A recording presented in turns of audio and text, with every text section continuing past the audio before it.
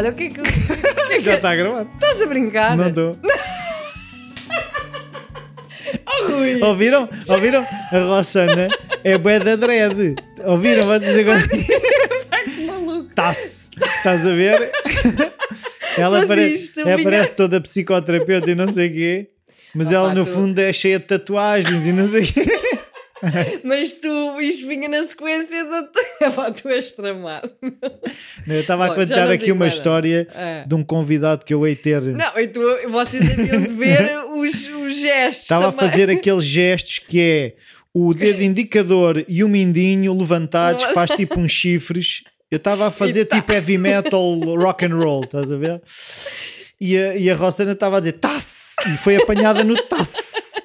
Mas pós vocês verem que ela não é toda bem comportadinha, não sei o quê, e psicoterapeuta, e psicoterapeuta lê livros e não sei o quê. Então, mas isso é que é giro, a gente lê livros e depois está-se, né? Enfim, bom, cá estamos, não é? Ai, já me mais perdi uma todo. volta, mais uma viagem no carrossel da selva. Menina não paga, mas também não anda. E há bocado Olha, ouçam isto que eles riem-se. Olha, mas há bocado faz lá aquela cena da feira de Carcavelos, como é que era? Era. Olha a consulta de psicoterapia, leve 2, pague 3. Quem é que acaba o resto? Já está quase no fim a consulta com a psicóloga, psicoterapeuta Rossana. E já não vai haver mais nos próximos tempos. Está a acabar.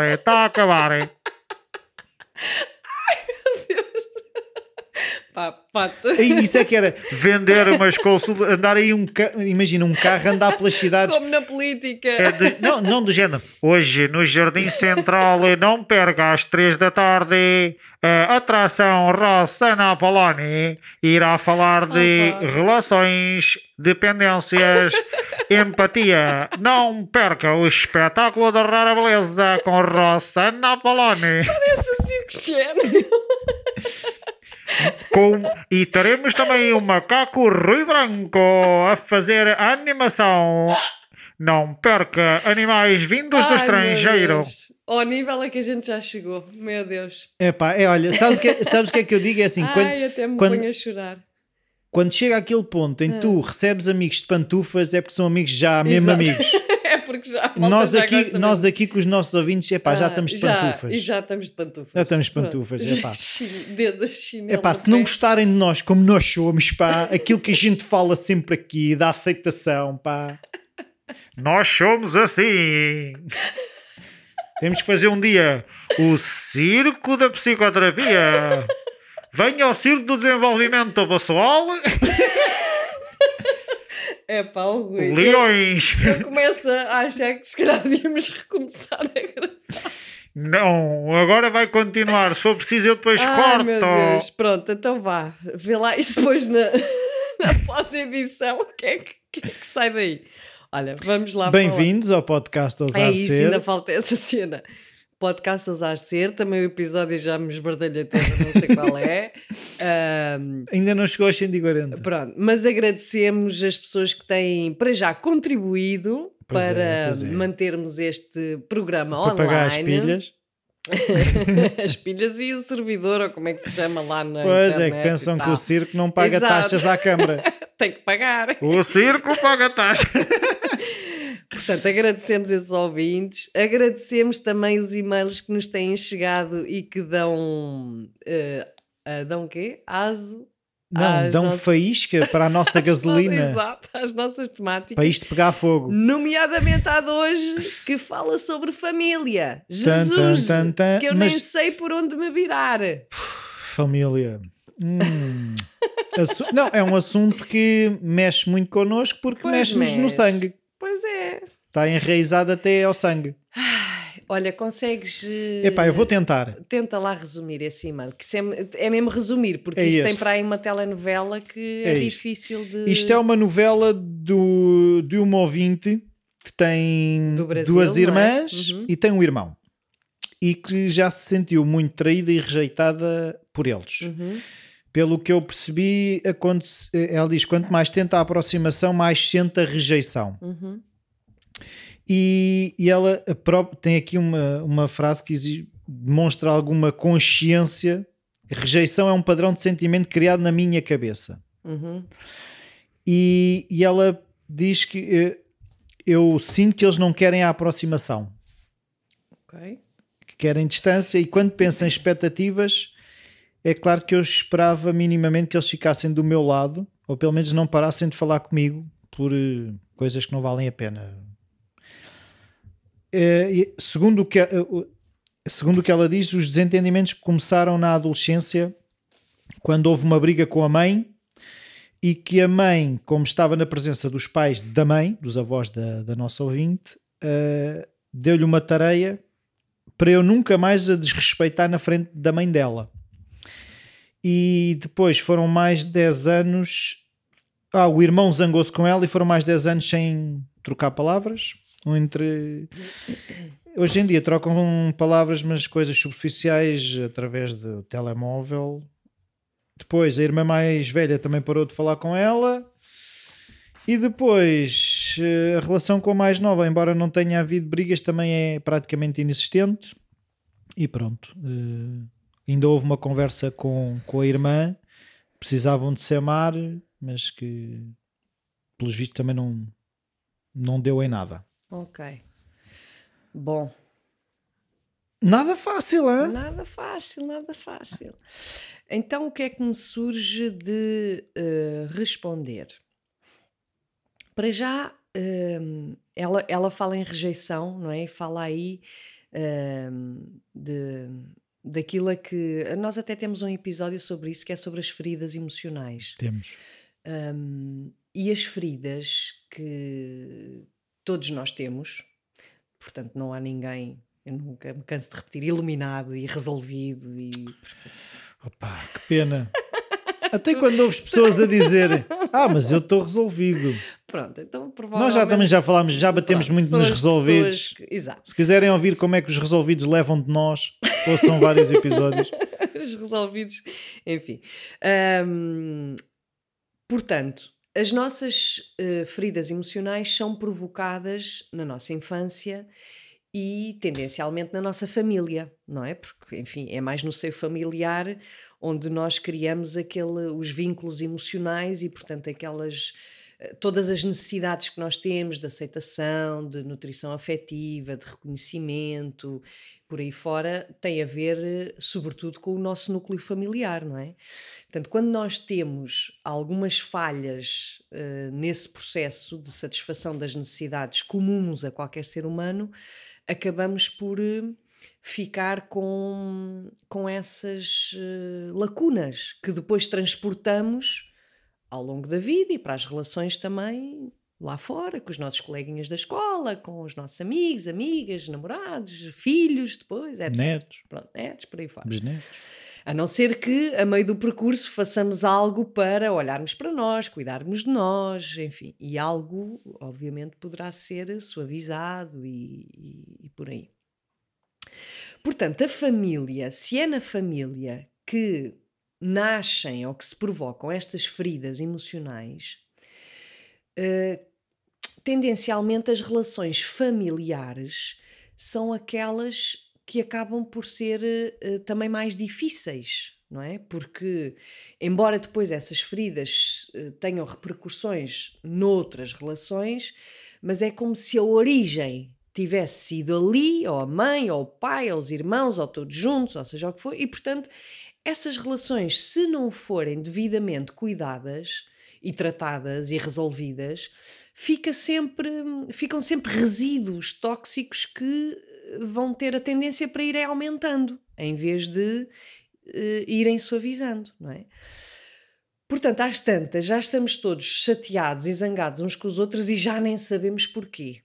Pronto, isto é uma das questões que, de facto, claro que há famílias, nem todas as famílias são assim, embora não haja famílias perfeitas, e eu pessoalmente... Até há um livro com esse nome que é bem giro. É? Ok, não... Da Marta Gautier, acho eu. Ok. Uhum. E eu pessoalmente desconfio sempre de pessoas que me dizem que têm uma família maravilhosa, sinceramente. É porque não estão muito tempo juntos. E às vezes acontece-me, é muito interessante, às vezes acontece-me em consulta, em terapia, pessoas que vêm com essa, porque uma coisa é vir com essa idealização, que é eu tenho a família perfeita. Ou eu quero ter a família perfeita. E então as pessoas acreditam mesmo nisso. E depois, com o passar do tempo, em terapia, começa-se a ver, começam-se a encontrar alguns resíduos que estão ali. Fantasias. Enfim, mas pronto, aqui no e-mail desta ouvinte, ela não está nada na fantasia, antes pelo contrário, até nos traz problemáticas e conflitos bem evidentes, não é? E parece-me que entre pessoas, que são conflitos entre pessoas que não sabem cuidar das relações. Ou seja, quando alguém nos magoa, é mais fácil nós cortarmos com essa pessoa, virarmos costas, deixarmos de falar, evitarmos, etc., do que propriamente irmos falando, comunicando, tentar resolver, olhar para nós, porque a relação é sempre feita de pelo menos duas pessoas, portanto também é muito fácil culpar os outros e não olhar para nós, não é? Mas a verdade é que nós entramos nessa dinâmica. Portanto, uma relação ou um conflito não existe se é só de uma pessoa. Claro, é como aos teimosos, né? Ninguém a teima sozinho. É um pouco assim, ou seja, eu posso é ter dificuldade em o que é que eu faço com isto. E ao sentir essa dificuldade eu já estou a criar também uma certa entropia na relação, ou não, dependendo do que é que eu quero fazer com ela, não é? Portanto, aqui há também a questão de nos colocarmos na equação. E isto é fundamental, porque em relação aos outros nada podemos fazer. Mas podemos fazer algo em relação a nós que pode ter consequências positivas na própria relação. Que é nós colocarmos-nos como um ser que tem dificuldades, que tem dor, que tem problemas e que não sabe como sair dali, não é? E isto implica conseguirmos olhar para nós, falar de nós e nunca falar do outro. Porque se eu digo tu és, seja o que for, uma frase injusto, em que já ingrato, tu és injusto, eu já te estou a atacar. E portanto tu... Quem diz é quem é. Ao te sentires atacado vais-te defender. E como é que te vais defender? Atacando de volta. Claro. Portanto isto é quase matemática. Exato. E portanto, por aí... E por aí... Por aí vai, como dizem no Brasil. E por aí vai e a gente deixa de se falar. E às tantas é o que ela diz. Trocamos uma mensagem uma vez por ano só porque somos irmãos. Pois. Não é? Não, e às vezes até há casos de discussões familiares que eu já ouvi, depois às tantas, ao fim de 30 anos, pergunto, mas o que é que foi mesmo que originou a discussão? Já nem se lembra. Já nem se lembra. Portanto, em vez de tu és injusto, se eu tiver esta vontade e capacidade, e muitas vezes implica ter a ajuda de alguém, não é? Num processo terapêutico, ou, enfim, de olhar para mim e dizer porque é que eu sinto esta injustiça. Então, se calhar vimos a descobrir, por exemplo, que a mãe dava mais atenção a ti do que a mim. Então eu sinto-me preterida em relação a ti. E isto é injusto. Portanto, a situação em si, eu sinto como injusta. Não é? Porque a justiça diz que a mãe deve tratar os irmãos por igual, que a mãe não deve ter preferidos. Ou seja, às tantas vimos a descobrir coisas que já não têm nada a ver contigo. Já têm a ver com aquilo que eu assimilei emocionalmente de uma série de experiências que fui tendo em família e cuja dor é de tal ordem que eu, em vez de me virar contra a mãe, porque isto é muito difícil de acontecer, porque nós, enquanto filhos, precisamos do amor da mãe, então vou-me virar contra o irmão. Por exemplo, eu não sei se foi isto que aconteceu com esta ouvinte, mas é uma hipótese, que é os irmãos virarem-se uns contra os outros por disputa, por exemplo, de amor ou de atenção ou do que for da parte dos cuidadores. Sendo que os cuidadores, se calhar, não tiveram a capacidade ou a disponibilidade emocional também para cuidar destas rixas entre irmãos e, portanto, deixaram que isso acontecesse. Enfim, aqui, de facto, na família há um emaranhado de possibilidades que nos é difícil estar a identificar qual é que é o caso dela, não é? Mas há uma coisa que, portanto, há vários pontos que, seja como for, são importantes. Um deles é este, que é o olhar interno pessoal, que é o que é que eu sinto, não é o que é que tu és, mas é o que é que eu sinto. Isto é uma primeira questão.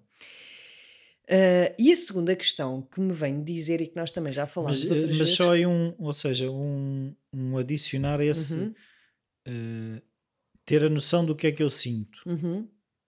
aceitar que posso estar a sentir aquilo. Claro, com tudo o que implica o que é que eu sinto. Porque o que é que eu sinto significa olhar para a minha realidade interior tal e qual como ela é, significa... E não julgar que eu não me deveria estar a Não, sentir assim. claro, sentir é dar um nome. Eu sinto que fui pouco, que tive Amada. pouca atenção, que fui pouco amada. Independentemente disto ser verdade ou não por parte dos outros, se eu sinto isso, isso é a minha verdade. E Claro, isso é o que conta. claro.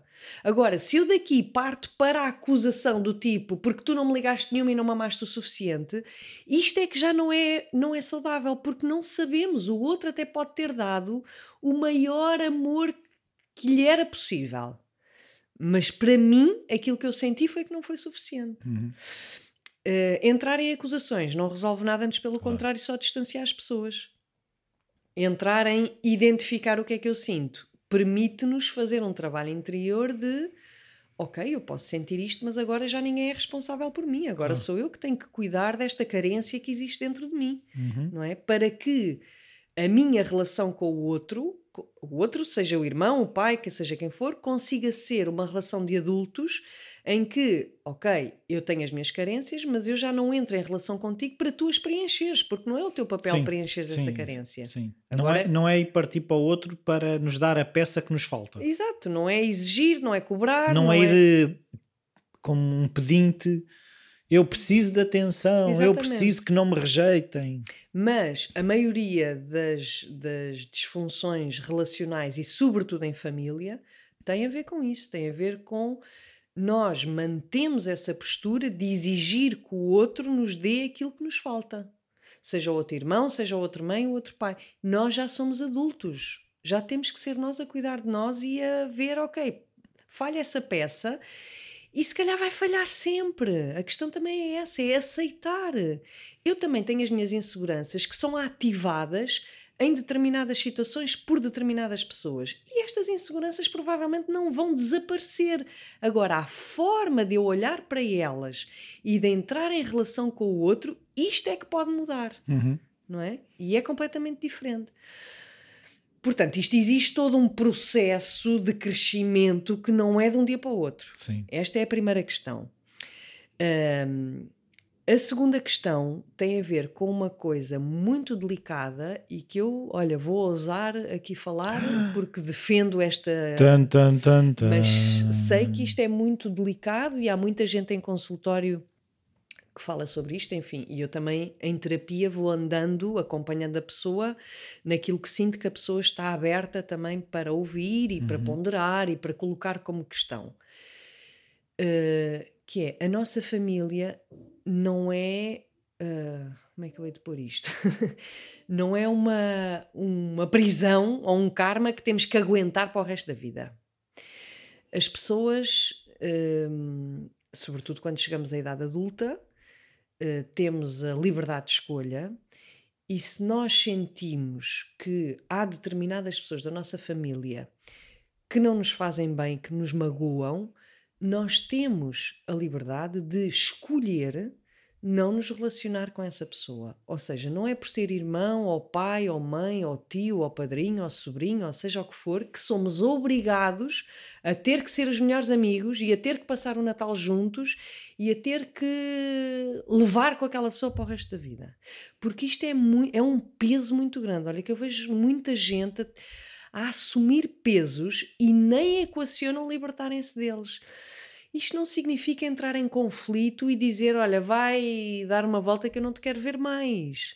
Ou seja, Não é um bocado aquele exercício de não é contra a outra pessoa, é a favor de mim. Exatamente, e às vezes o dizer que sim a mim própria pode implicar, eu não digo que implique, mas pode implicar ter que dizer que não a outra pessoa. Seja essa outra pessoa um amigo, um irmão, um pai, um filho, E o caso disso é, por exemplo, na toxicodependência, que eu acho que deve ser um dos desafios maiores da vida de uma pessoa, é uma mãe ter que fechar a porta a um filho. Mas se calhar é precisamente o fechar essa porta que permite ao filho crescer e procurar ajuda e fazer um tratamento. Portanto, isto, não, porque a família tem que ser. Não, não tem que ser, porque o tem que ser vai impedir o crescimento de muita gente. Sim. E vamos ficar presos em situações tóxicas e que só nos fazem mal. Portanto, há aqui uma parte que é de libertação, de desapego, de encarar a minha vida. Como é que é eu encarar a minha vida sem ter que incluir obrigatoriamente, por exemplo, os meus irmãos? Eles não existem para cuidar de mim. Eles não existem para satisfazer as minhas necessidades. Eles não existem para me dar os mimos que se calhar a nossa ouvinte... Não sei, porque ela fala mais dos irmãos do que propriamente dos pais, não é? Claro que isto pode provocar tristeza, claro que sim, porque as pessoas com quem a gente cresceu são as pessoas, lá está, com quem mais estamos vinculados emocionalmente, não é? Sim, mas aquilo que eu vejo é muito esta questão de não partir para estas coisas com um déficit, ou seja, como uma carência, o ir mendigar o amor ou a atenção dos outros, ou seja, quando partimos a probabilidade de sairmos de lá pior do que chegámos é assustadora. Claro. Ou seja, quando ela dá o exemplo de trocamos mensagens, já não me lembro muito bem, tipo uma vez por ano no WhatsApp, uma coisa assim do género. Um ano depois trocaram 4 palavras e 5 frases. Claro. Agora, o que é que isto quer dizer? Aquilo que ela poderá sentir é alguma tristeza, ok. Aquilo que ela poderá querer ou estar subentendido nessa mensagem é uma exigência do tipo... Como é que é possível o meu irmão só falar comigo?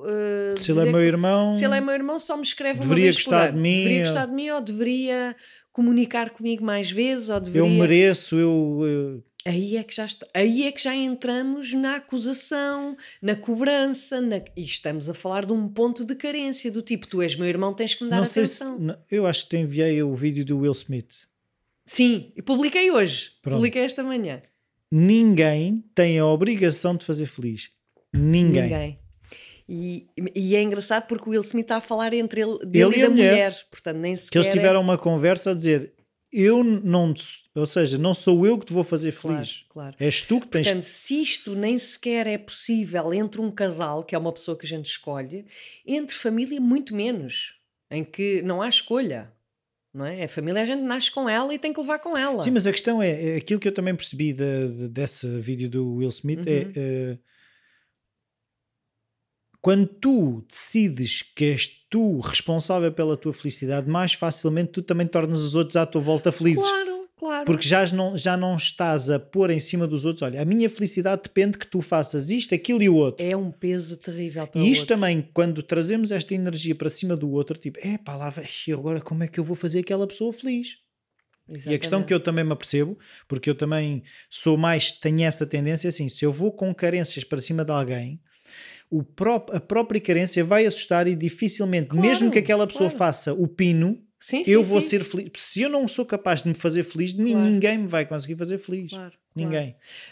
As relações saudáveis passam mesmo por não haver esse tipo de exigência, de cobrança e de carência, não é? Que é, ok, eu posso ter uma carência e tenho, todos nós temos, mas pautar a relação pela carência é que já é mau. Mas isto exige que nós façamos, lá está, um percurso de crescimento em que eu escolho relacionar-me contigo porque gosto de ti, porque tu és uma pessoa importante na minha vida e pronto, por acaso és meu irmão. E ainda bem, no sentido de... As famílias também, quando há esta ligação de sangue, parece que há mais, não sei se chama tolerância ou mais possibilidade de... Ou seja, os amigos mais facilmente, se há algum problema, algum desafio, mais facilmente se afastam, não é? As famílias ficam ali mais... a querer dar hipóteses, não é? Porque nós temos este instinto animal, e já os animais são assim mesmo, de união, de família. Nós precisamos de sentir que pertencemos a um grupo. Tribo. A uma tribo. E a nossa primeira tribo é a nossa família. Portanto, se conseguirmos manter essa tribo até ao fim da nossa vida, claro que isto nos pode proporcionar uma estabilidade emocional, uma segurança que é ok, eu posso ter os casamentos que tiver, os amigos que tiver, a minha vida pode ser um caos, mas eu sinto que tenho aqui um porto de abrigo e isto é maravilhoso, mas que seja um porto de abrigo de aconchego, não um porto de abrigo de lutas e de guerras e de... porque isto torna tudo um desespero, não é? Só é possível fazer essa passagem, e eu acredito que seja possível essa passagem de uma batalha para um porto de abrigo seguro, saudável, pacífico, sereno, se as pessoas entrarem num processo de crescimento, de olharem para elas próprias e de se relacionarem com o outro porque querem e lhes faz bem. Não porque, não, tu és meu irmão, tens é que, não é? Até porque depois entramos muito nessa acusação do outro e não olhamos para nós. E eu, quantas vezes é que eu comunico contigo? Quantas vezes é que eu, na verdade, pego no telefone e te telefono? Quantas vezes é que eu te procuro? Quantas vezes é que eu te peço desculpa? Quantas vezes é que eu digo que estou triste pela distância que temos entre nós? E pego no telefone para saber de ti ou porque estou a precisar que tu queiras saber de mim? Exatamente, não é? Porque estou até a precisar de alguma coisa ou porque estou, olha... estou-te a ligar porque tu nunca ligas. É isso. É pá, claro que o outro vai logo sentir, pá, não ligo que não me apetece, é o que apetece responder. Há um livrinho muito engraçado de treino de cães que é Don't Shoot the Dog. É engraçado, assim, o livro é pelo contrário, é super pacífico, mas o Don't Shoot the Dog é mesmo quase uma provocação, em que ela usou técnicas de treino, que ela é treinadora de golfinhos e depois começou a treinar cães, mas começou a usar técnicas de treino com a mãe dela. Que a mãe dela ligava a queixar-se e ao filho nunca ligas e aquelas coisas todas. E ela começou a ignorar todos esses comentários e só reforçava quando a mãe falava de coisas positivas. E ao longo de alguns meses o discurso da mãe foi mudando. Sem ela dar conta, a mãe, não é? Sem a mãe dar conta, porque ela foi ignorando as cobranças, mas claro que esta pessoa estava perfeitamente tranquila no seu papel de filha, não achava que tinha que responder àquelas acusações da mãe de cobranças e de não ligas, ou dói-me aqui ou dói-me ali. E então ela a pouco e pouco foi... Mas não é fácil. Mas lá está, ela só conseguiu fazer isto porque tinha a perfeita consciência que não estava em falta com nada. Claro. Se nós achamos que estamos em falta, sim. Por exemplo, se eu até, mesmo com as minhas filhas, se eu achar que passei um bocadinho de tempo mais a trabalhar, e elas dizem-me, oh pai, nunca brincas comigo, aquilo vai a ativar a minha culpa de ter estado a trabalhar mais do que devia. Claro. Porque o nunca brincas comigo, claro que é um exagero, eu até brinco bastante com elas, mas aquilo, se provocar alguma coisa, é porque fui eu que pus lá uma coisa que não estava lá. Claro. Aquilo que eu sugiro, porque nós precisamos de relações, não é? Precisamos da nossa tribo, de encontrar a nossa tribo, é quanto mais nós procurarmos relações saudáveis, mais liberdade vamos dar às nossas relações familiares e mais possibilidade há dessas relações se tornarem saudáveis também, porque vamos buscar nutrição a outros lados, não é? E então, à medida que vamos tendo uma vida emocionalmente, afetivamente preenchida, como adultos, desta vez com pessoas que nós escolhemos e que nos fazem bem, mais facilmente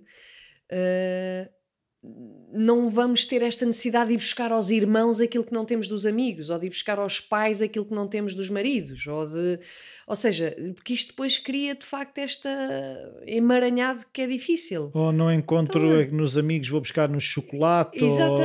Exatamente. Então é nutrir relações saudáveis e tudo o resto se vai compondo. É triste, às vezes eu percebo, não é? Porque é tal coisa, a família é a pessoa que nos viu nascer e crescer, mas não é o fim do mundo. E eu acho que agora falaste em uma coisa que eu às vezes também tenho refletido sobre o assunto, que é, magoa muito, ou seja, quando as pessoas que supostamente nos conhecem melhor não aceitam, no caso dela, que ela tenha errado, porque aquilo que eu percebo ao longo destes anos todos, não aceitaram um erro dela. Porque isso provocou uma dor também nele. Repara, o facto do irmão se ter chateado com ela por uma violência que aconteceu com a mãe, isto nele é que não é nada contra a irmã. É que nele deve ter provocado uma dor ter visto alguém agredir a mãe que ele não conseguiu sair dessa dor e, portanto, vai atacar o agressor. Claro. Mas não é nada, se calhar, pessoal contra a irmã. É uma questão emocional contra o agressor. E claro que esse agressor passa a ser seu inimigo. Claro. Se estas coisas não são desmontadas, E passam a ser inimigos uns dos outros. Pois, e aquilo que tu estás a dizer faz muito sentido, que é, se ela não desmanchar aquilo que foi feito contra a mãe, não era para matar a mãe. Porque...